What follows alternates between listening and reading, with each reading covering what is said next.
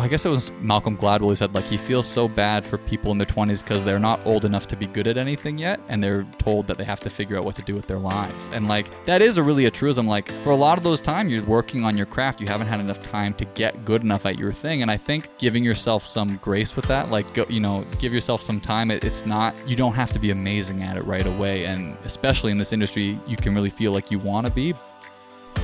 You're listening to the Talking 20 podcast. This podcast is for you if you're in your 20s and you're thinking, what the hell am I doing? We've all been there, and we want to talk about it. We're your hosts, Bridget O'Rourke and Mary Margaret Courtney, and we sit down with fellow millennials to chat about their journey and hear what they've learned along the way. Let's get started.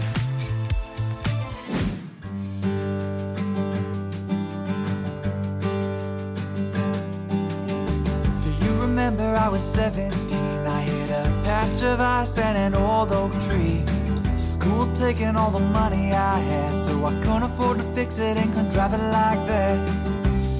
You said you put it on my tab, and I could pay you back.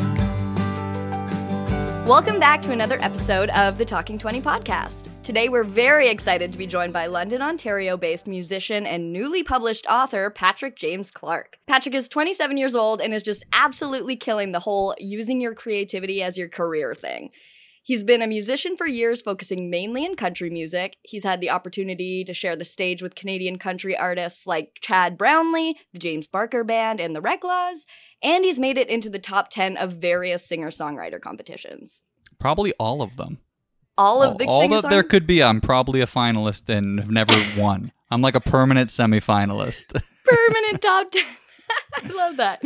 And as we all know, 2020 was a super trying time for musicians given the pandemic. But Patrick actually emerged from lockdown with even more to his name. He's written roughly 150 new songs for both his own projects and for use by many up-and-coming Canadian artists.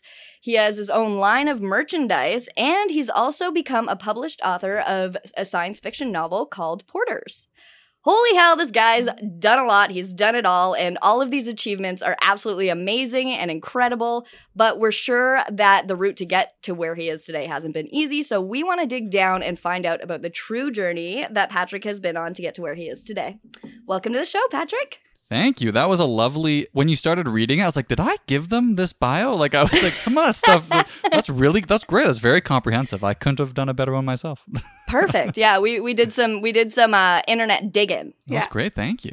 Yeah. I feel really good coming into this now. Like, my ego's been really pumped up by that, and now, like, whatever, I'm game. Yeah, I'm game for whatever. You've been boosted. See, this is the goal, and then we get into the therapy session and break you down. Yeah, of course. But I'm, like, ready for it. Like, I feel so good now that I'm like, whatever. Yeah, I'll answer anything. I'll take Which it all. Technically, we brought you up higher to just bring you down further. Yeah, but for that's sure. Okay. Totally. Okay. You'll be neutral at the end. You'll be neutral. It's good. better. So, Patrick, I actually know you from when we were little kids. Yeah, like a long time. Yeah, so Patrick was friends with my friend who lived across the street from me when we were like, I don't know, 6, which is when I met him. We went to the same school growing up. But you actually know Mary a completely different way, which is the way that Mary knows everybody. Okay.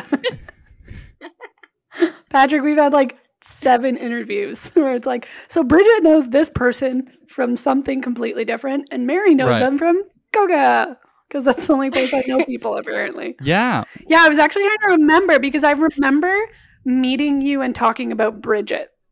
Yeah.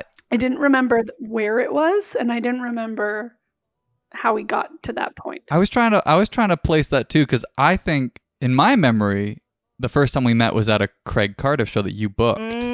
You booked it in my hometown in Orangeville area. This makes sense. And I was I was one of the support acts, but I booked it through Craig's management, and you had booked, like, so we didn't work together to book it, and then we kind of met at it because you were sort of facilitating it. Oh my God, you're so right. It wasn't Coca. Sorry, Coca. But then we met again at Coca, because then Bridget and I ran into each other again at Coca.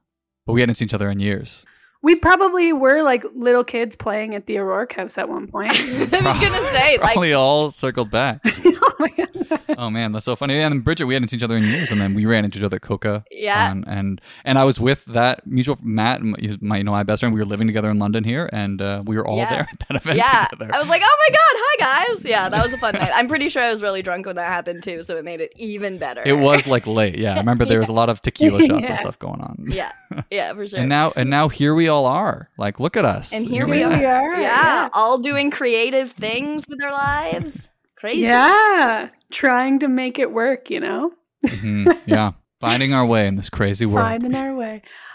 So yeah, let's, as Julie Andrews said, let's start at the very beginning. Okay. For your journey in music, so obviously Bridget's gone through the extensive journey that you've had thus far, but let's go back to where you've started.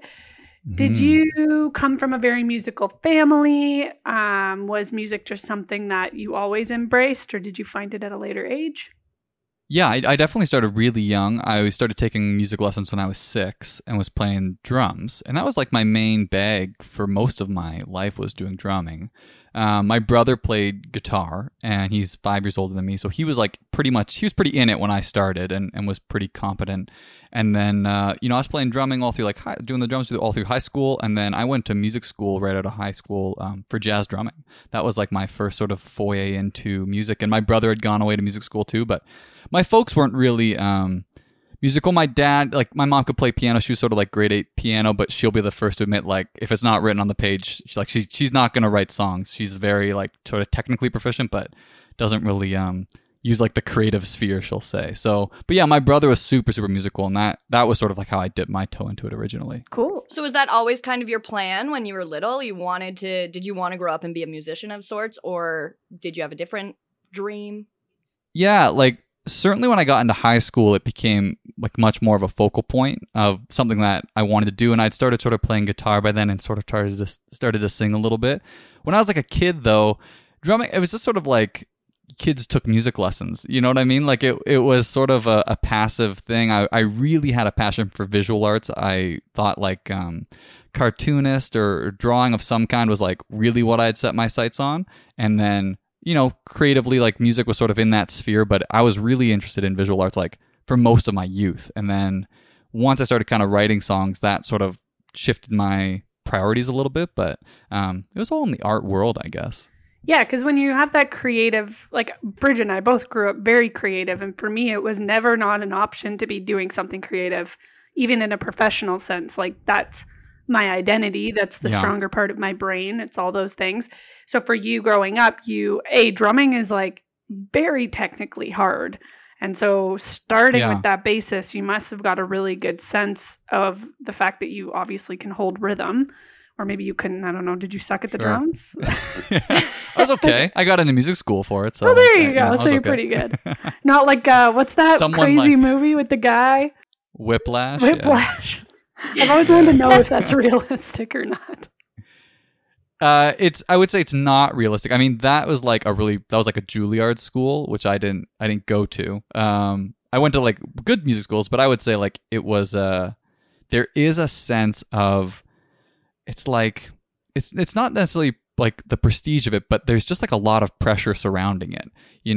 It's something you can't really accomplish or complete. So there's this sort of inherent, if you're not always working on it, you're failing. Oh my God. And I didn't have any profs at when I went to school at Mohawk in Hamilton for drumming, which I really loved my time there. But it was understood that you were practicing 4 hours a day, and if you weren't doing it enough. Yeah. Wow. And that was it just seemed, and I was in a prep program. I wasn't even in the full-fledged thing at that time. And, some guys were just living in the practice rooms, and I wasn't one of them. But it's crazy, right? Because music is, if you're looking technically at the skill level and maybe in a musical theory way, there are ways you can grade it, but it is a very biased thing for people to have their opinion or their feeling on what they like and what they think is good. And I remember that in school when there's something that's just people's opinions on whether or not you're doing well enough, practicing 8 hours versus practicing 4 hours, but it's so attached to your identity. Yeah. Well, the idea of identity is something I've been thinking about a lot, because there's nothing else I could point to. So in high school, when I was like just learning to sing and just learning to play guitar, and was like objectively pretty bad at it. Like people have an experience of me and don't really know me now, and that's sort of their only experience of me as a musician, and it's not great objectively of like how good. But there's nothing else that would tie to your identity. Like if you're bad at your job, like people don't have a judgment of you because you're not good at like your job at the bank. Like I worked at the bank for a long time and I was a mediocre like call center salesman. And no one like at the job there was like, well, he didn't hit his numbers today. Like there was no passive, but when you're a really bad singer, like, like it's tied to your identity. But I would argue that though, because you weren't passionate about your bank job and you weren't passionate about that world. But like, I know people that work in accounting, and I hate that and I would never care, but they are very passionate about the success within their day-to-day job. I think where we like shift gears is when you as the person are the product. You put that pressure on yourself and you're assuming. So in your mind, you're going, oh God, I played at this cafe in grade 10 and all those people remember me and they don't know me now and they probably think I suck. But you're deciding that in your head that they didn't have a good experience because they very well could have been like, that guy was amazing. They're tone deaf themselves, so they don't know. They're just like fucking great. I mean, I recently saw a video, and I would say I would be pretty shocked if people thought it was good. But what I guess my point is it's also very public, right? So like it's a very public forum to be identified as, and if you're not succeeding, I think it's just more intrinsically tied to your identity than something that is more like introspective. You can or remove reclusive. it. It's not publicly, right? So it's very tied to your identity. I guess is the point. But I do see your point for sure. Not that you can't be identified by your career if you're passionate about it. I just think publicly, like when you get beers with your friends after you like bombed at a day of work, they don't also know that you did. Yeah. I get that. And I completely agree with you. So at that time, did you know that you were bad and you had to like get through that mentally, or did you think you were great? I think about that a lot too. It's a great question. If I had an objective opinion of how talented I was, I would have quit. Really? Sure. Like looking back at like when I saw some old footage, and it happened recently because I was around my folks when like this sort of Facebook memory came up, and I like watched it and I was like, man, oh man, like it is a tough listen. And honestly, like it's a huge credit to my friends and my family because they were just like just go, man, like you got it, like you're killing it. And if I didn't have that support, I would have stopped. And that's why I think there's just so much to be said about like, you need that support system. Because if you can't sing very well, you inherently can't hear that you can't sing very well. Like you're not great at identifying pitches, or you would be singing better. So, but certainly, like if I really had a clear lens, like if I could see now, then I probably would have like thrown in the towel. Well, good thing you didn't, because here you are. I know, right? I know. It's a testament to my friends and family for just being like, we love it. Like, keep trying. Keep going. You're doing great. Yeah. And a testament to understanding, like when you're younger, it's about the process. Like you would just die to get up on that microphone. You would just die to get the experience. And so when you get it, you might suck, but you're like, if I'm here, I get to do this. And then as you get older, you get so critical of yourself and we get so technical in our heads and we take that experience away from ourselves. Yeah, totally. And I think when I was younger too, there was so much like talk about stage fright and like the idea around it, and some people were just scared to like get up and do it at all, that because that wasn't really affecting me, I thought that was like the victory in itself. So just doing it was sort of like accomplishing it, because there's so there's a big narrative about, and public speaking is a very terrifying thing, and not to diminish that, but for that time in my life it wasn't something that bothered me, so the act of doing it was succeeding in my mind, so it didn't really matter how bad it was in a weird way. But, so would you say that you always had like a good stage presence when you were, talking in between your songs that weren't very good? Was that part good? I honestly think that's my strongest quality now. Like I think really, like really, I think like I would call myself an entertainer before a singer. Not that I think I'm overly entertaining. I just think I'm a fine singer. I think I'm a serviceable vocalist, and I just but I like putting on a show. I like engaging with people on stage. So that's always been like a part I'm more comfortable with, especially, as I get older and write songs and like perform in different forums than sort of the coffee house in high school. The fact that as, if someone's listening to this and they're looking at getting in the industry, or they're in it right now and they're just like throwing their head through a wall because those little voices in their head telling them they're not very good. might be getting to them, what a nice perspective for you to say, well, you know what, like, this is what I think my skills are. This is what I think I could be better at. But the reality is like, I'm doing this as a career. So here's like my product and here's how I move forward, and not expecting yourself to just all of a sudden wake up and have the thought that you're an amazing singer. Like you're never going to, no artist in my opinion really gets up every day and just thinks I'm awesome. Totally. Right. So I think for you, like, is that something that has, you think, helped you get to where you are, or is this just like a conclusion you're coming to now? No, I think it's something I've known for a while in terms of just sort of understanding, having an objective view of like what lane you occupy and what sort of space you can occupy in the industry. And I think there's a threshold you have to cross of, serviceability, in terms of like, you have to hit a certain competence level to be a professional for sure. But there's going to be so many tiers above that you have to sort of figure out where you're going to land. So once you kind of get through the doorway of like, hey, you're a workable musician, you can perform well and you can sing competently and you can play your instrument competently, then you sort of carve out your own niche. So, I would maybe say 5 years ago is when I sort of feel like I crossed the threshold, of musicality, to be like, yeah, you're in this sphere of like comparable singers now. And then I sort of carved out this more, it's more of a performative, like, it's the songs are there and songwriting is focused, but I'm never going to be the guy. Well, maybe not never, but you don't leave the show and be like, wow, Patrick, could you hear him sing? Like, that was just like, that's not what I'm trying to achieve. So it's sort of, I'm trying to carve out a different space.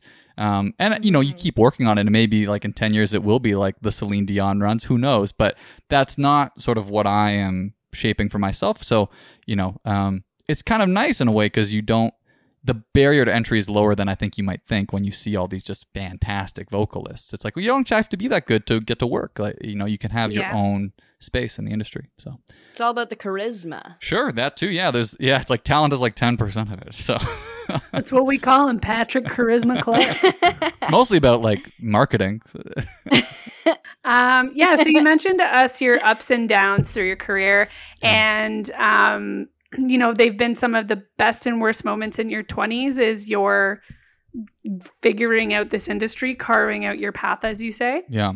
And we can only imagine some of the struggles, some of the really obvious ones people talk about when you're a starving artist, singer-songwriter, working to make your way through that world. Can you tell us more about that journey and some of the challenges you've had?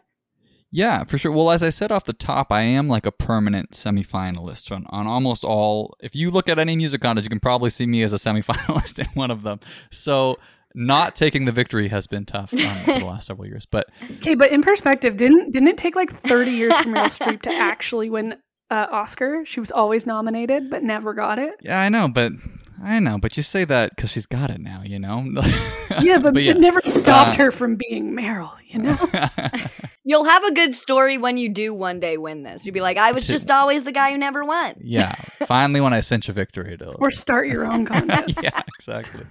The Patrick Clark contest. You can only win if you're Patrick Clark. Charisma contest. Like 12 other Patrick Clarks come in, and you're just like, what the fuck? Damn it! I know. I really should start something. Sorry. But certainly like the industry as a whole is just volatile, right? So, for me as a full-time musician, like I didn't work another job. The gig economy aspect of it, the insecurity of like, you really have to know that you're only going to get to book out a month, maybe 2 months at a time of work, and not know what's going to happen in that third month. And like, you build relationships and things get more reliable, but there is never a sense of stability or any sort of security that it's going to last. So I think you have to have a certain sort of ease with that. You have to make peace with that, because it can be really, really challenging to plan ahead, and especially when you start planning out things with your life and other sort of financial responsibilities that you want to take on, and knowing like, well, I know how much money I'm making in September, but I don't really know how much money I'm going to make in October. And, depending on what happens, like that can also drastically change up or down. And, even like COVID, when that first hit in March and you saw like, 3 months of income go away, and because everything closed down and you had no idea what was going to happen after that. And ultimately like things worked out, but you have to sort of, it takes a while to adjust to that lifestyle. And I think that can be a really hard thing to wrap your head around. It's just the gig economy. So did you ever think that of like calling it a day and being like, no, I want to get something a little bit more stable, or did you just want to keep pushing through? Yeah, right when I graduated from Western, so I went to music school for Western and graduated in 2019. And right kind of coming out of that in terms of like losing the safety, and I sort of gigged throughout those 4 years, but you still sort of had the protection of being a student. And I had been not a student before I went to Western too, but yeah, right. I remember that like last kind of couple weeks of like finishing out exams and like, yeah, looking at like, oh, I got to move out of the student house. And like, this is not like what was I thinking? Like, this is not a viable career option. This is so dumb. Like, why am I doing this? And that's settled. But there, I think I've been really, really fortunate, and I talk about it all the time, that I haven't really gotten a lot of that outside pressure, like never from my family, really never from any of my friends of like, when are you going to get a real job, And I don't think it would take a lot of pressure for me to go get a quote unquote real job. So I'm very grateful that they've never told me that, because I think I would be like buckling immediately. Like, you're right. This is so unsustainable. Yes. Like, what am I thinking? You're just waiting for somebody to tell you. But everyone like really believes in it. So I'm like, okay, it'll work out.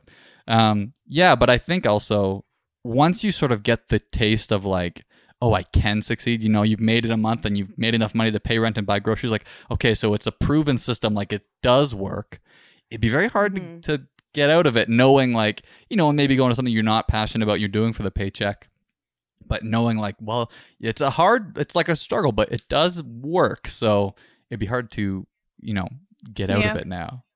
Have you ever done anything else, like as you were studying in school, or even in between those things? Were you ever in some other job that you were like, maybe, kind of, sure, doing the bank thing? Was that just like a part-time? Yeah, like I did that when I worked at the TD call center right when I moved to London. Before I went to Western, I lived here for a year, and I worked there in a job, and I like waited tables for a long time out of high school and through college, and then worked at like retail and stuff. So I did a lot of those things, and at that time was sort of saving money for bigger production opportunities that were coming my way. So I was sort of like a means to an end. But there was never really, once I went into like college and university and all that stuff, music was always kind of the focal point. So I wasn't really looking at like, oh, I wonder what other jobs I could do that would be like a career, so to speak. Right. That wasn't sort of like, oh, I'll do this for 6 months and make money. I mean, writing has sort of become another pillar of something I'm really passionate about. But even like in third and fourth year Western, I was like, I don't know. Like, it's going to be same gig economy. It's not like it's being a freelance writer is like the most stable career as a substitute to being a freelance musician, right? The reason I asked you about that is like, I was talking to Bridget today about just that entrepreneur lifestyle and having the constant fear of where your money's coming from and if you're doing the right thing, and the stress of that can be very nerve-wracking. There is a lot of fear in that, and for young people that look at doing it, or even older people who might consider working for themselves through COVID, seeing a lot of instability in the economy, that was scary. But everyone's got their own angle of fear that comes with this, and as a musician, like, you're totally at the mercy of things being open or not. Yeah, 100%. So how's that been, that beginning phase when everything started to lock down? Take us through what those few months were for you. Yeah. Well, yeah, I would say I never really panicked at the onset, because I was just confident, like, I was so in the category of people that were like uncontrollably out of work, because like I literally couldn't, like, it wasn't like the one place closed down, like every bar you could play at closed down, every venue you could play at closed down. And I just felt like I had this assurance that the government would do something. I was like, they have to tend to this. Like, there's no way that I can be holding the bag that they closed down literally everything I could possibly do to make money. So I did feel that way, and then ultimately they did, and I was, really fortunate, because I probably would have, like, if I couldn't have worked, well, I would have to get like a different job, I suppose, that something that was still essential. But so yeah, I wasn't panicked in that standpoint, but it did sort of open up this door of like, what's the pivot point going to be? Because you're playing 200 shows a year, and those are all gone now. What are you going to kind of occupy this space with that will also sort of help you earn income and move your career forward? Because not that bar gigs are necessarily like the pinnacle thing to move your career forward, but you can't sort of like just tread water then for 18 months. And for me, that turned into just like songwriting. The doors just really opened up. I started doing a lot of work in the film and television world and like sort of trying to get placements for film and TV, and was writing with some really cool camps of people that were all in that sphere. So that was like the one fold, and then writing sort of country songs and writing for myself and for other artists, that took over kind of fully, every day of what I would be doing gig wise. So yeah, in last year we wrote about 150. This year, I think over that now. So sort of 250 songs in the last 18 months or so, which has been crazy. So you're spending all day, every day writing songs. What about when you get tired of writing songs? He sleeps. Yeah, it's a fair. I might be that right now. Yeah. There was something that I sort of realized. So I should also mention, in this time I was finishing the novel as well. Yeah, I want to get into that after. Yeah. But we'll put a pin in that. But yeah, so the song thing, like, there's this weird, like, there's certainly moments where you go into writes, and mostly it's been all co-writing now through the pandemic, where if you don't have an idea, there is this weird sort of like fear, like, man, like they're going to ask me what do I think, and I have nothing to offer, right? So something I sort of learned to that is to always just sort of try to be prepared, and sort of prep an idea before every sort of situation. And by way of that, it just sort of left room for excitement. So yeah, I can't say I always want to write songs every day, but I also can't say that I don't. Like, it really is such a wonderful experience that I was sort of saying to Christine, my girlfriend, about it. I was like, man, like the rush I get when I book new writes or when I know I'm doing writes, it's better than when I was booking gigs. Like I found more joy out of that. So I think eventually a burnout will come, and I sort of try and be mindful of how many I book in a week, so I sort of creatively have something to bring to the table. But it is like the better you get at writing, the better you get at writing. So the more you do it, the better you get, so the easier it is. So it really snowballed into this, this very, there's certainly writes that were harder or things that weren't as enjoyable, but they're, the worst of it, you had a good hang and you wrote a bad song, and it wasn't like the biggest deal ever. And you weren't driving to Toronto to, you know what I mean? Like, you're in your house. It wasn't like you wasted 4 hours in the car to write a terrible song. You spent like 2 hours and you just sort of hung out and wrote maybe a bad song. And it was more just driven by like excitement. So I haven't hit a burnout yet, but I'm not to say that I wouldn't. So you said that you've been doing writing for like TV and movies, and also for other artists. So what does that entail? Like, you go in, you write something with somebody else, and then how do you get the song then to the TV station or or other artist? Yeah, it's a super like a labor intensive process. Yeah, I was doing some sort of courses on it too, and there's a number of ways. There are sort of these things called music libraries that you could just submit songs to, and then they have the connection so that music supervisors who play songs in film and television can go to those libraries and get them. Various publishers so I was writing with people that had publishing deals, that had connections, so there was sort of opportunities that people were looking for specific songs that we were writing to spec for. And then sort of like personal relationships with music supervisors, that just you sort of kind of build up over time as you find out who the players are in the world, and you sort of can send music along if you think you have something fitting. So it's, and I should say we haven't got anything placed. We got close on a couple things. We got close on like a Grey's Anatomy show and a few commercials, but it's like, it's one of those things where you get into like 1,000 go in, and then like 50 make it to here, and then like 10 or so the runner up. Always in the top 10. Yeah, totally. So financially, how does that work? Like, do you get a lot of money if something gets placed somewhere? Yeah, you certainly can. Like, Canadian stuff is like, just by all way of things, is a little bit less money is involved in Canadian productions than American. But like friends of mine have gotten, like car commercials and like TV show placements, and there's like a ton of money, especially in big like national commercials, is like jingles 5-figure type thing. The jingle thing is sort of gone. Like, it's really just real songs, but they're writing full songs. They're not like sort of 15 second, like they're full fledged songs that are can place in these shows. And then like a friend of mine recently got a car commercial that I would imagine, he hasn't told me personally, but I would imagine is like 5 figures for sure. Yeah, wow. It's pretty. For sure. It's a cool world. It's a hard world to get into, but it's really cool. And then what about if an artist were to cut your song? Is that the correct lingo? I work in the music industry and don't even know how to ask that question. Cut it, meaning like use it? Yeah, like they record it and put it out. Yeah. The money side of that comes from royalties. So a writer, you have a share of the the song as a writer, and then whatever gets generated kind of comes out and like what's called a mechanical royalty versus a writing royalty. So like physically owning the song, which the artist would, and then owning the writing share, which the writers would own. So yeah, if it goes to radio, that can bring in money, and if streaming does bring in a bit of money, so it's sort of like a bunch of weird different streams. But yeah, you own a percentage of it technically. Interesting. Wow. All right. That's complicated. It actually it really is, especially in like the sync sphere. You can get into a lot of trouble if like your business isn't buttoned up, what they say. Yeah, and I remember looking into it and then going, I don't understand this. But when streaming became such a thing that they changed some of the rights and how royalties get divided, it's like streams versus literal purchases because it wasn't as simple as buying it at a store. Yeah.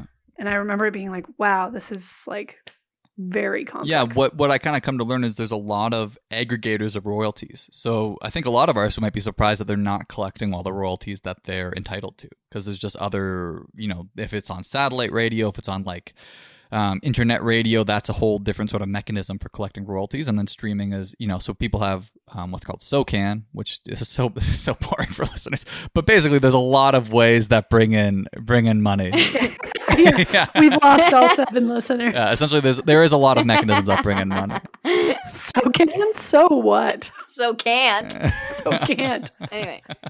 I was like, but to deep dive into like the minutia of mechanical royalties, like no one's going to care about this.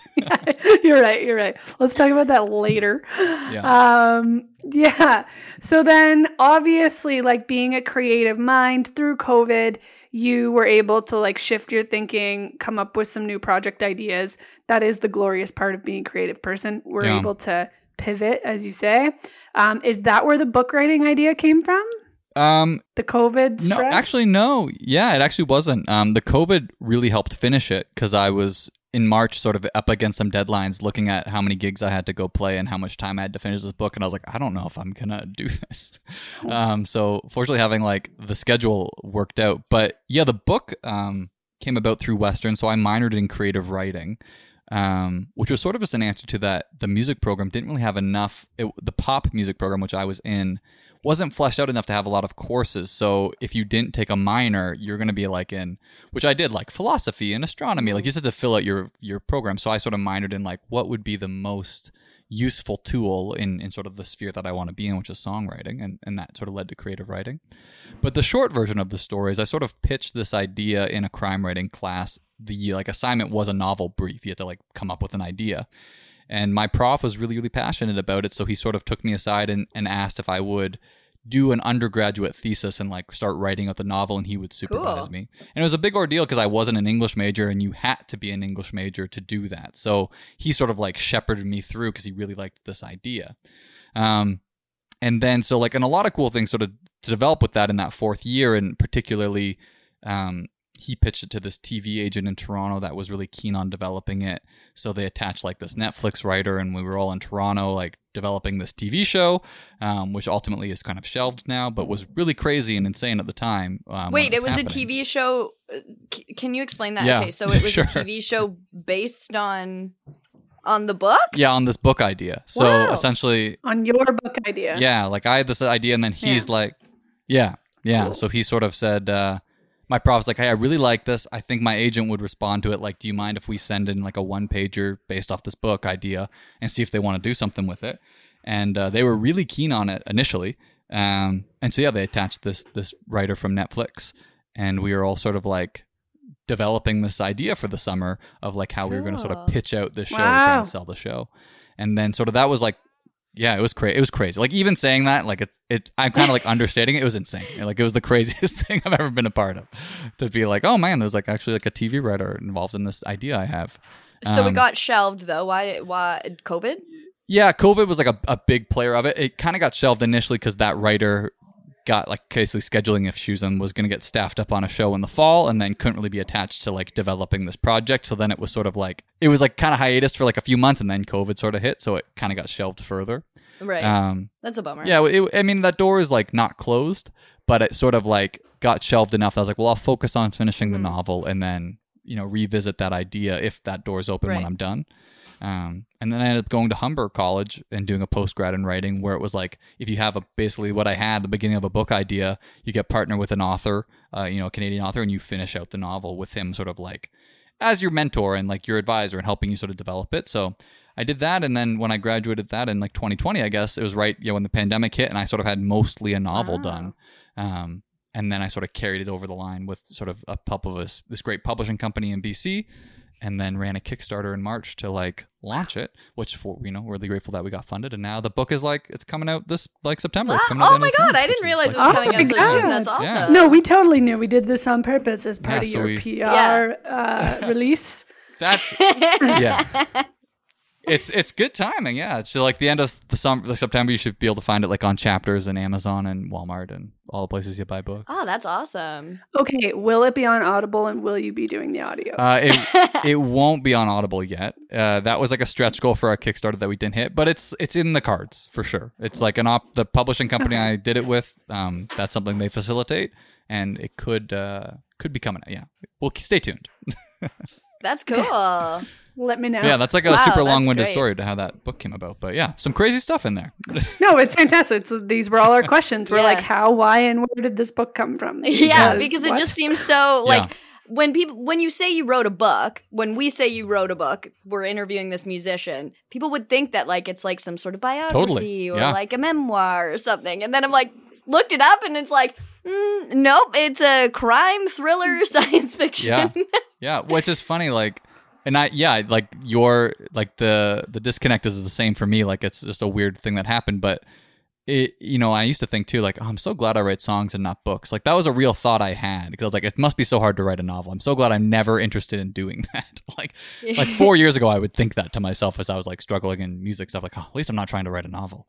And then I went in and did it. But it's just like an example of, I think, just seizing opportunities that come your way that are interesting. Like it was a course that I didn't even really want to be in at the time. It was conflicting with a gig I had to do. So I was like, maybe I'll drop it. And then, fortunately stayed into it, came up with this sort of idea. And then, it just kept proposing, like, people started getting interested in it. So it came down to like, I do have a really big passion for storytelling and writing in general. And this was a really cool thing to explore. And I'm really grateful that I got to. And it isn't certainly... Yeah, it has nothing to do with the music sphere, but it really ties into just what I enjoy doing, which is really writing in general, and it's cool to get to have that as a pairing to the music career. Did you ever run into like writer's block? What were some of the difficult parts of writing this novel? Yeah, all of it is hard. Like it's hard to do. There was no part where I was like, this is I don't know why everyone doesn't write a novel. Like I totally understood how difficult it was. Certainly. Doing it within the structure of Humber and Western and the schedule you had to keep because you had to submit pages was super helpful, because I can totally see why, like, when you get stuck, you just don't submit anything. But I heard this quote one time about someone talking about writing a book saying, like, you can't steer a car that's parked. And I really, like, for whatever reason, that resonated with me so truly, of like, just like keep writing it. And like, even if it's garbage, just like make the characters move, get to the next thing. You do know it works. And like, that first draft was so bad in a sense. Like it was fine, but like there was a lot of stuff that didn't make sense. There was a lot of stuff I was like, I'll figure this out, plot hole later. And then that really became like an analogy I take forward in life of like, yeah, you can't steer a parked car. So like just kind of do the next thing and write the next page. And, I love that. You kind of get it done. Because the middle, like once you get 100 pages in and you're like, oh, I have like 150 pages left. It's just like, it is a really weird space of like, how am I ever going to land this plane? Like there's just no way to bring this thing to an end. But genuinely like this idea of like, just figure out what this chapter is and then, figure out the next one later. But it was really helpful. But what a good exercise. Cause like with songwriting, you're going to, your next album, you might have deadlines you need to hit, or like you've been talking about doing all these songs. It's the thing with creative people that people sometimes, I got hard down on myself when all my job was creative and I didn't have any other, part of my brain that had to be, more about like, what's the other side? I'm getting stuck because I'm all creative. Like left brain, right, but like analytical. Yeah, which is like now not a thing apparently. So I was trying not to use it, but not using the other side of my brain. And I would get down on myself and have to remember like, this is all creative. You're using one strong muscle here.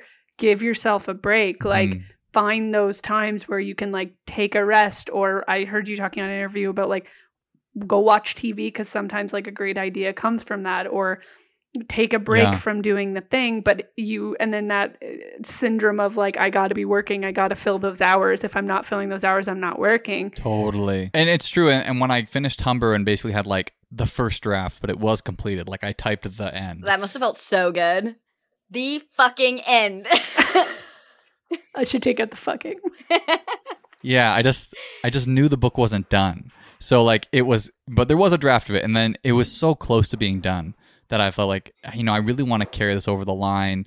And not that I thought it was going to like sell 1 million copies, but it did have a lot of sort of like, there was a snowball effect to it that people were really passionate about it, and my professors were really passionate about it. And so, yeah, you know, when I sort of ran this Kickstarter, I was like, well, if we can fund like publishing it, then, you know, that'll sort of be the answer. So I'll make sure it's like ready to go for that. And yeah, it's been such a wonderful, I mean, it's been very stressful, but it's really like, you know, like a month ago, I had my living room full of books that people had already bought. Like, you know, I had cases and cases of books that were sold. It wasn't like I have to do it. Like these were all going somewhere, and it was such a surreal feeling. I can't really articulate it. It was so cool. So how does publishing work? So after you have this book done, then you find a publisher, but you have to pay to get the book published? They don't like... Yeah, there's certainly like a lot of ways to do it. I basically took like a hybrid of self-publishing. So I worked with a publishing company that, yeah, it was self-funded by like the Kickstarter to publish it, but they had the distribution infrastructure that they could, you know, distribute it through all of the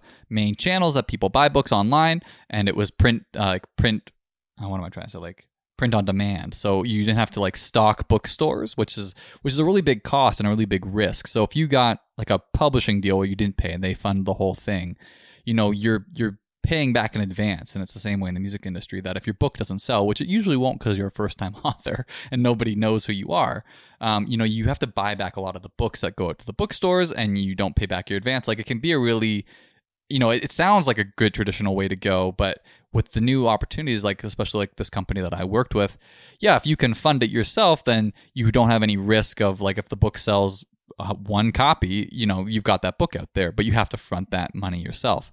So being able to partner with their distribution channel was really the best case scenario, and you also own it 100%. So now that, you know, if you get a lot of clout and you like a traditional publishing deal comes your way, you can sell your book that way and then go through a bigger channel.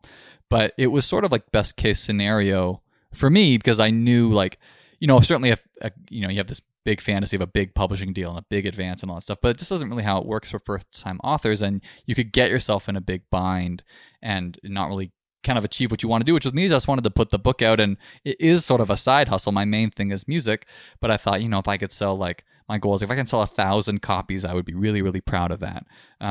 You know, and that's not something like maybe a major publisher needs to help me with. That's something I could probably facilitate on my own. Cool. So, yeah. How many have you sold, if you don't mind me asking? Yeah, like I think right now we're like 220 have been sold through the Kickstarter That's and amazing. stuff. So that's been pretty cool. And it's not officially out yet.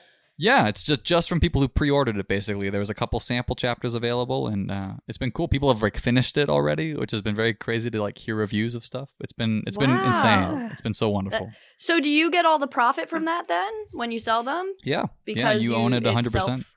That's like, really cool. I mean, I guess there's cost to printing it, right? So like if I buy them, I have to print them and stuff. But yeah, in terms of like profit, the revenue comes back to me. Yeah. That's fantastic. And is it just as scary as putting out a song? Like putting that out and being like, it's done, we're ready to sell? It was really scary to finalize it, mostly from like a typo perspective. Like when you can't change it anymore and it's like locked. There is an anxiety to that. Oh, that's my worst nightmare. Right. Bridget wouldn't sleep. I'd be like, okay, there's typos. It's fine. Like, I will go through every letter of this book. Yeah. You think you can do that, and then you've read it so many times you can't find them anymore. Yeah. So I was really great. I had a great editing team, and I had a couple other people like in my family that were helping me. My dad's a retired English teacher, so like it was getting vetted hard, and the editor I worked with was amazing and caught a lot of stuff. So I did feel confident. There is a stress knowing it can't change, but there is like this underplayed, like I'm a musician. I'm not a writer. So like if you think the book's only okay, well, I don't know how to write a book, so that's a huge win. like what did you expect? I don't know how to write a book. So it was great that like I just have to interrupt. Bartender Matt just brought me a Negroni. Oh, tell bartender Matt I could hear him making the whole thing. Yeah. Oh, no.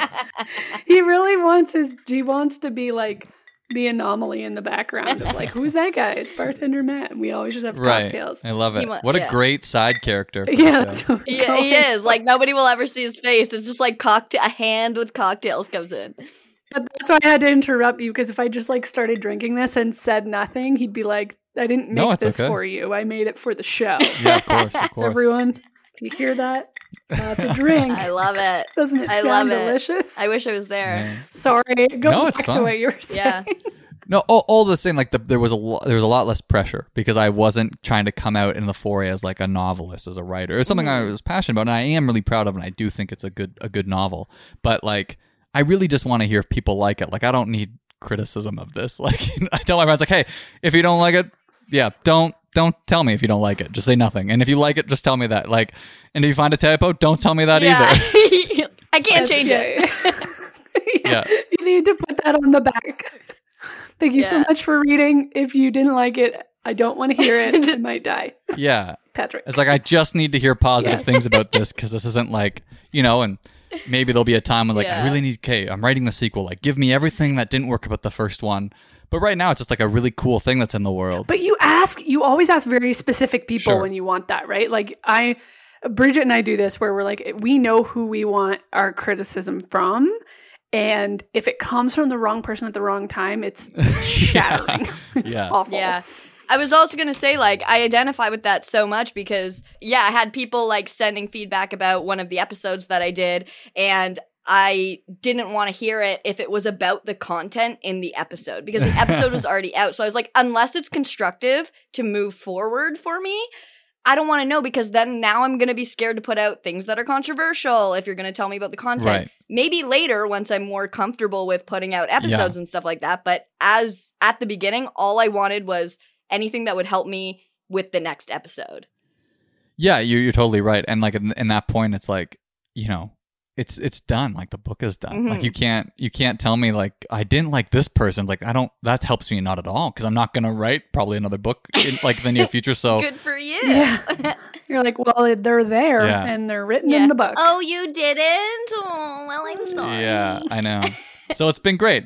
People have, and to be fair, everyone has said really lovely things about it. That's and like great. the best, my sister-in-law read it, and she's like, it's really great. Like, she's like, I'm not a sci-fi or a crime thriller person. Like, so it's not for me, but it's a great book. And I was like, that's like the best compliment ever. It's like, hey, it's not my cup of tea. It's like, that's what you'd say about a real book. And this is just me writing it. So like, those types of things, I get a lot of joy. I was like, oh, people are treating it like a real piece of fiction, which is really validating. That's awesome. Do you want to write a sequel, or do you want to do another book at some point? Or are you like, screw this?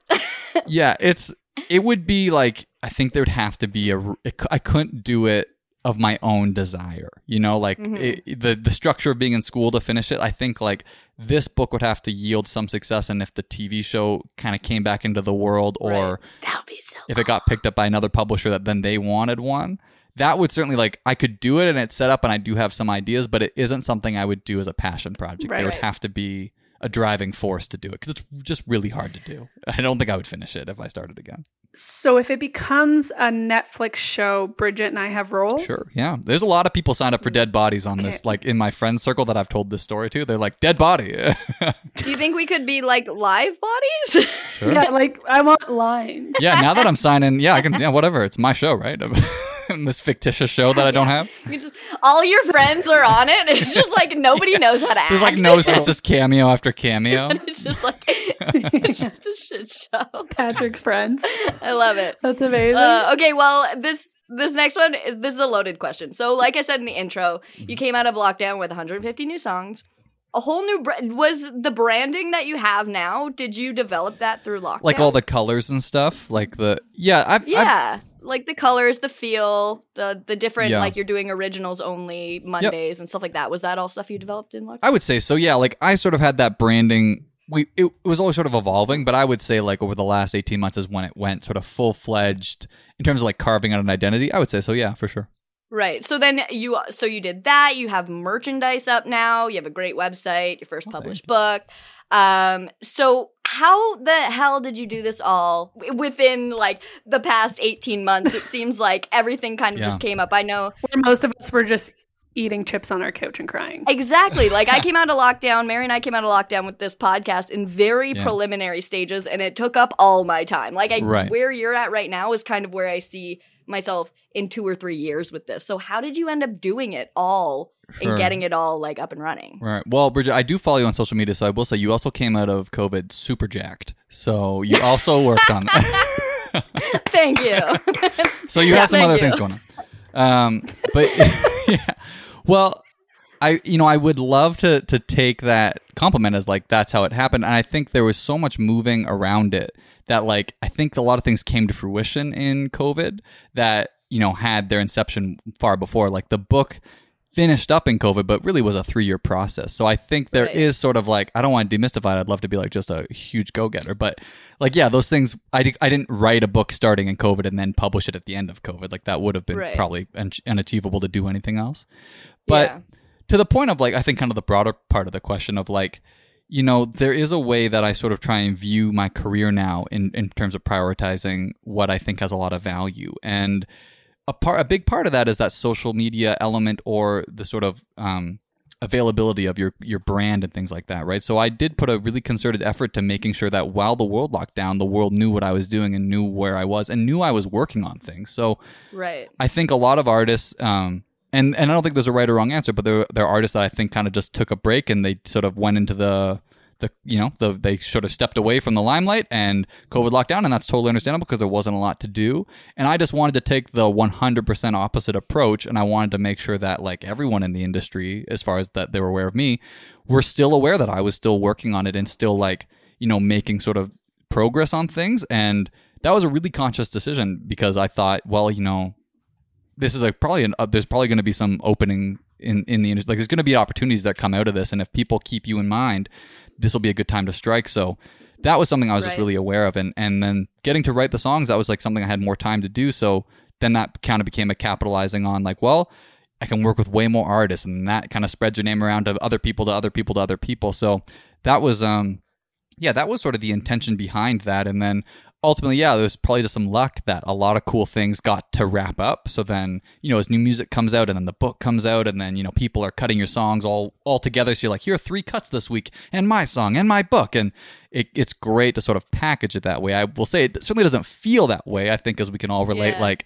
your successes are like great and you're sort of outwardly trying to show a brave face while you like are crippled by insecurity. But it's like really good to hear that because sometimes you're like, I feel like a bag of shit. Why does that person look like their shit is so well kept together? So just hearing you feel like you have crippling anxiety is really helpful. It's really helpful. Of course. Well, I'm glad I can help with that because I certainly do, as I think all artists do. But I think it just became interesting when you really had your back against the wall, when like the odds were really against you. It's like, hey, how are you gonna succeed in this? Because now you've gotten like 70% of your income taken away and opportunities taken away. So how are you gonna make sure people know what you're doing and know that you're still a player in the game?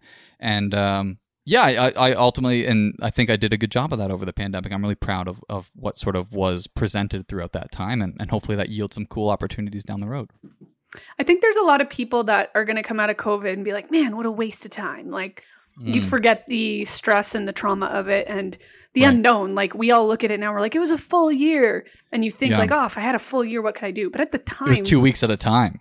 Yeah. We didn't know. Mm-hmm. It is easy for us to look at you and be like, man, that guy used his time wisely. And like, man, Bridget just killed it in the gym.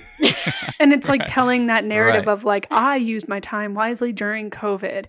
And someone said this to me because they lost like 40 pounds and I'm happy for them. They look healthy and amazing. And they're like, well, I just used my time wisely. And I stopped them and I was like, you had the time to spend wisely. Like some people weren't given that, or it was a very stressful time for them that they didn't have that ability. And for you, it looks like when we read this, we're like, man, COVID really worked for him. But obviously you had hard days like everybody else. Yeah. Well, it's great you mentioned that because I am sort of the first to point out, like, I was probably the most fortunate through the pandemic in the sense of I didn't have any children that I was taking care of.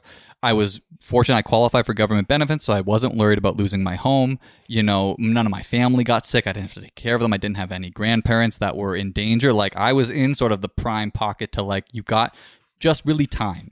And you do have some sense of security from the government. Like, as a freelancer musician, you like, well, you can't work until this date and they're going to take care of you until that date. So,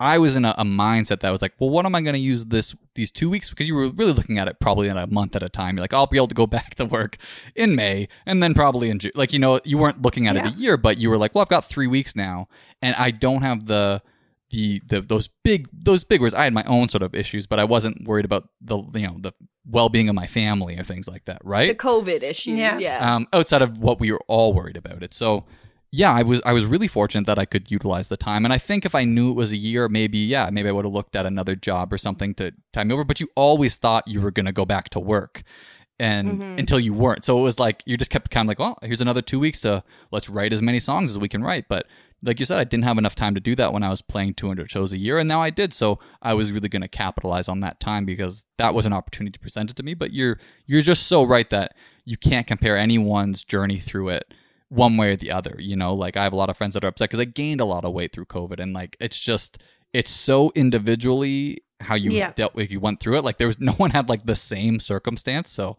I really am so grateful about that. And I certainly don't think anyone had it easy, but we do, like, Bridget and I'll be the first to say, working from home was life-changing.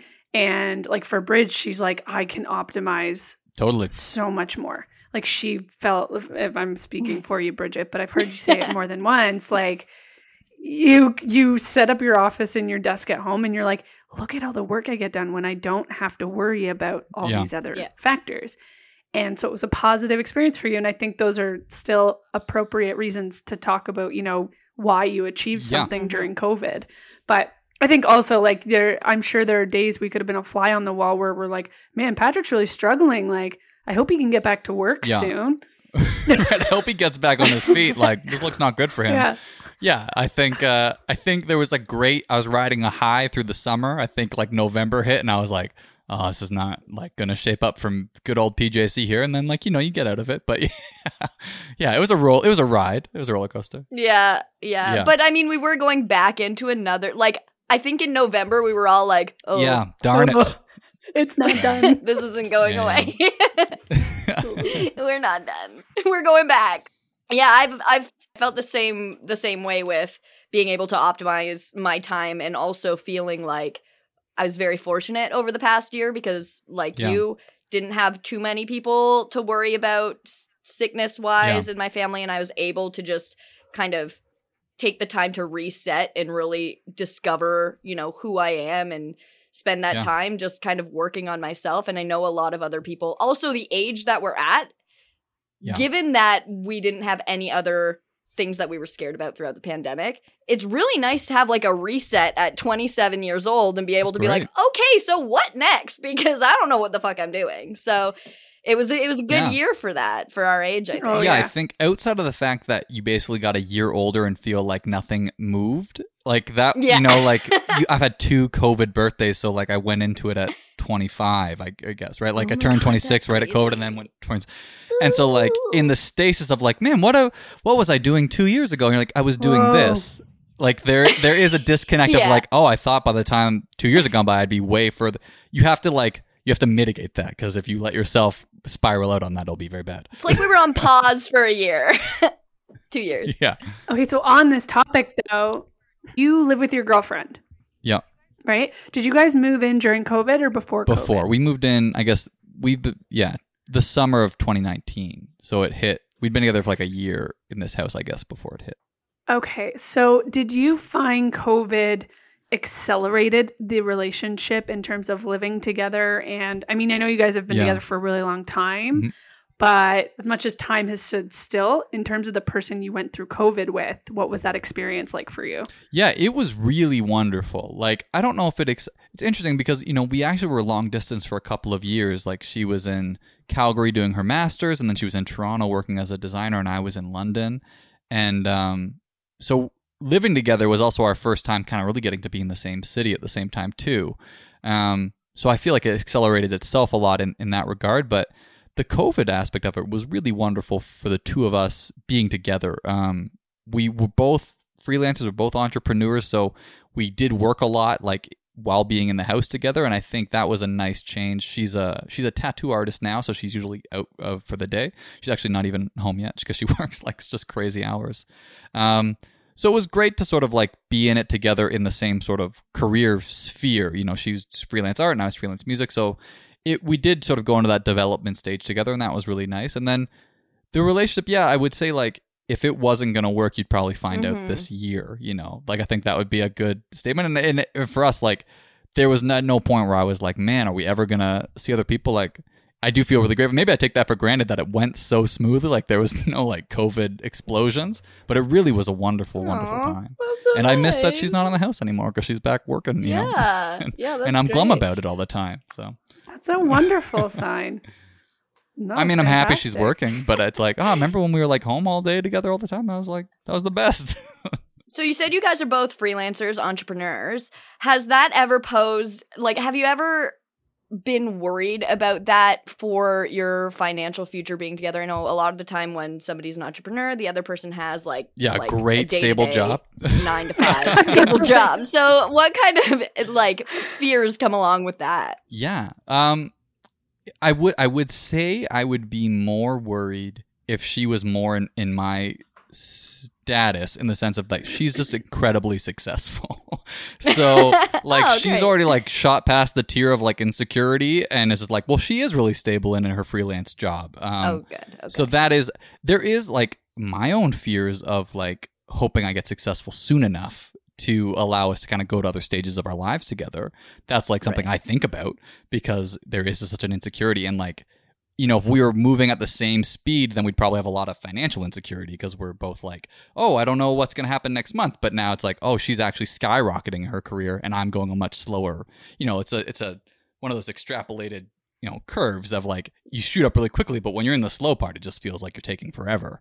So, you know, the fact that we're at different stages. Do you guys find you have different goals than other couples might, knowing that you're both, you know, it just kind of depends on how things go over the next few years? Do you have goalposts that may be different from the average relationship?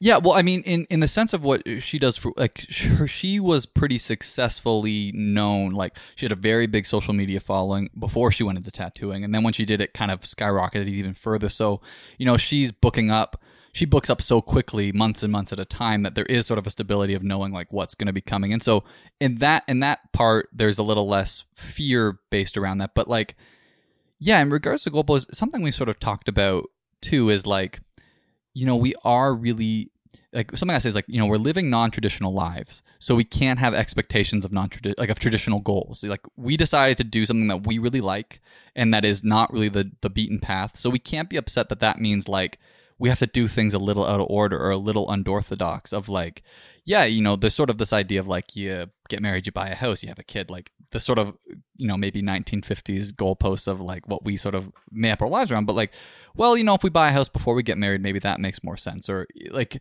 I think we're just really open to whatever makes sense for us. So I do think like the pressures of what maybe would be like societal pressures of like, what are we doing with this relationship and how are we moving it forward? I think that we certainly now more than ever are just really at peace with like, it's moving forward the way we want it to move forward. And you know, we're happy with that. So, you know, if we have a lot of plans about like moving and stuff in terms of, you know, LA is a big scene for what she does in the tattoo world. And it's obviously a big music scene, and Nashville's a big scene for music and also tattooing. So the idea of like, well, maybe we don't want to buy a house right away because maybe we want to have the flexibility to go to LA in 3 years and stay there for 6 months. Or so I think those possibilities excite us more than we're worried about, you know, any sort of goal markers. I mean, I'm speaking on her behalf. She might not think. No, I feel pretty confident that that's she's listening. Like, what are you talking about?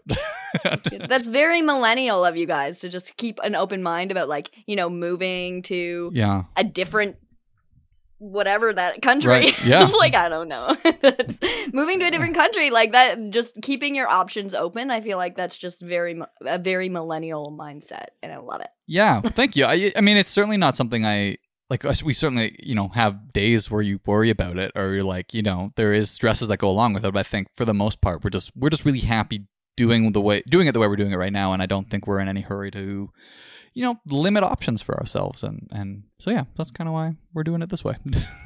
So are you working now? Are you back out there doing gigs? Yeah, for sure. I mean, yeah, like in the traditional sense of like gigging, working, definitely. Yeah, playing live music. Really busy in August and September, and then October is looking good too. So we'll, fingers crossed again that it doesn't lock down. But fortunately, right now, it's really patios too, but also indoor live music is back too. So it's been great to sort of actually play shows. And friends of mine have been playing festivals again, and is like kind of really coming back to some version of what it looked like, which is great. How is it feeling? Is it totally different, the same, harder, easier? People are really receptive to it. Like I've certainly noticed a huge difference in the reception of just people who are like, man, I didn't realize how much I missed this. Like there's been a really warm reception from the audience. In regards to like, I've played a few indoor bars that like everyone's doing the right things in terms of precautions. No one's being outlandish, but you're like, this doesn't feel great. Like there's a lot of people in here and I've got like a plexiglass shield in front of me and I don't know. I mean, like, I understand that's like the safest thing to do, but it's just like, it is probably an adjustment to see that many people again. Like you're just not used to, it feels safer to just be at home. Yeah, or playing on a patio is like, there's so much space, but when you're in the club, there is like an element like, this doesn't feel like normal again. So maybe that'll go away too, but you just like, your culture shock to it, I guess. Right. Yeah, totally. So are you working on anything else right now besides all of the things that you're currently working on that we've talked about? Yeah. Yeah. You're not doing enough. Well, I just put out a song very recently, so I'm sort of in the throes of some grassroots sort of marketing with that and sort of building out some campaigns to help sort of promote that song. But then, yeah, hopefully going into the studio probably October time now to record some new music that I'm really excited about. Oh, nice. So I'm really looking forward because basically I haven't got to. We put out 2 songs in the pandemic, one called For the Record and one called Pay You Back. And those were sort of written within the confines of the pandemic. But like we said, we were writing so many songs. I'm just really eager to get to go record some of these and get them out into the world.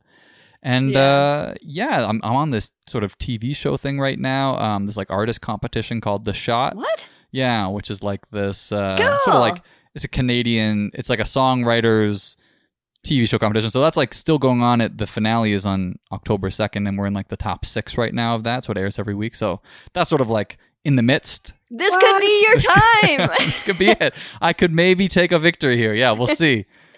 You could maybe take a victory. That's awesome. We'll see. Well, like from what it sounds like, the results already. We don't know the results. No, there is pre-taped stuff, but like we're into the live airings. I think maybe this week. So I know, like, I think we're up to top 6 and I know I'm in that. And then there's stuff that the finale will be live. Okay, guys, let's get him to number 1. Yeah. How do we do this? How do we help you? Yeah, how can we help you?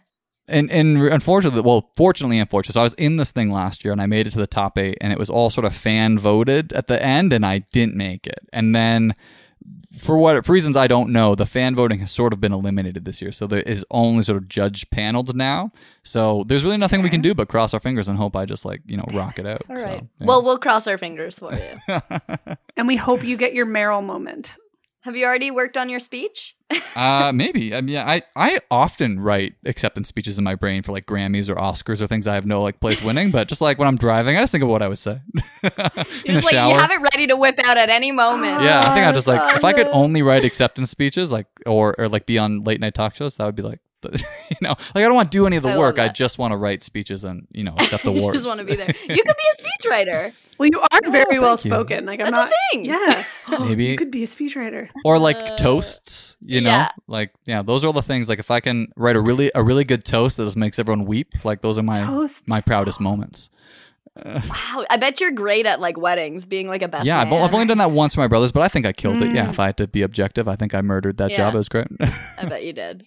You didn't start your speech with, I Googled best man speeches. I did not, no. You didn't start with that? So, Patrick, if you could go back in time when you're reflecting on your 20s, do you have any advice that you would offer to your younger self or to people who are in their earlier 20s right now? Yeah, there's a couple things I really think about, like, my dad was a really big proponent of always sort of telling me like, your 20s are your time to like figure it out. So like, just go figure it out. Like, don't put so much pressure on it. And I do think I did a very good job of keeping that mindset. So I did sort of try to, that's something I would like make sure like do this again, because this worked out really well for you, to not be so freaked out.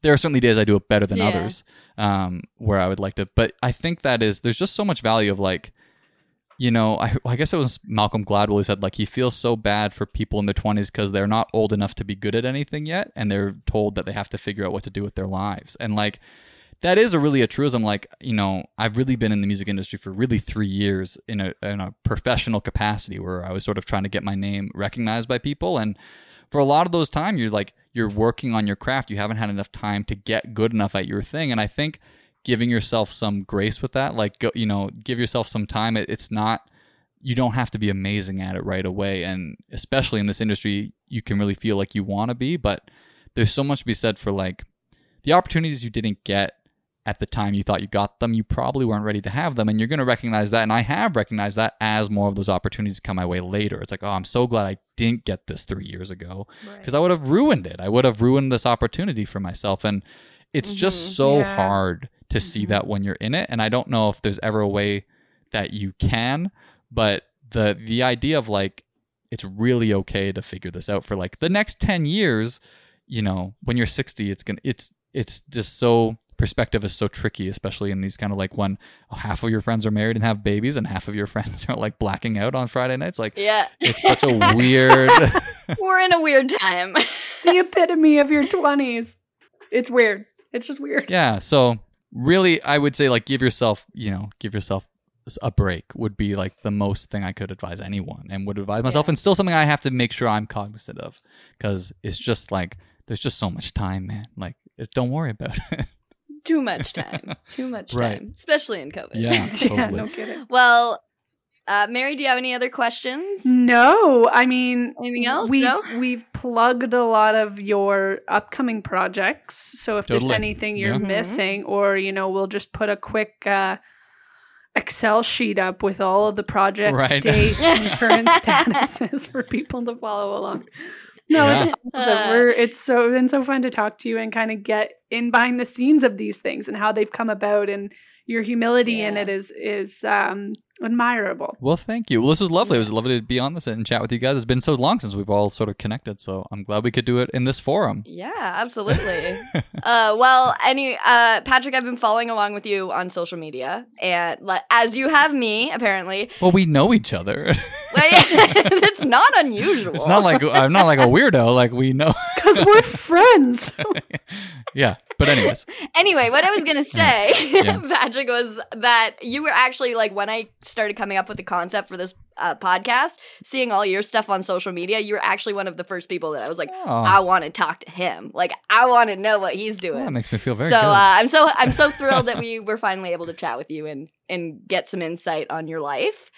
So if people wanted to get in contact with you for any reason, what would be the best way for them to do that?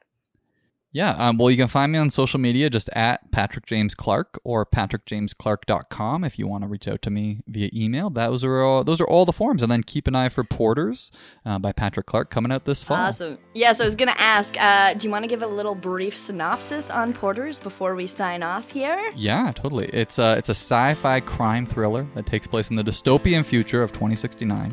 And it sort of blends all of my favorite elements of time travel and thrillers and twists and turns and just like everything I just think is really cool, I just threw in one big book. And so it's pretty interesting. I hope you all like it out there. Yeah, that's super cool. We'll link everything in the show notes as well to make sure people can get access to that. Sweet. Yeah, that's awesome. So this has been another episode of the Talking 20 podcast. Make sure to follow, subscribe, rate, and review the podcast on your favorite streaming platform to help us grow, and follow along with our shenanigans on Facebook, Instagram, and TikTok at Talking 20 Podcast. And of course, make sure to download and stream Patrick James Clark on your favorite platform and follow him on social media for all of the updates on all of the things that he's doing. Thanks for listening, and see you next week.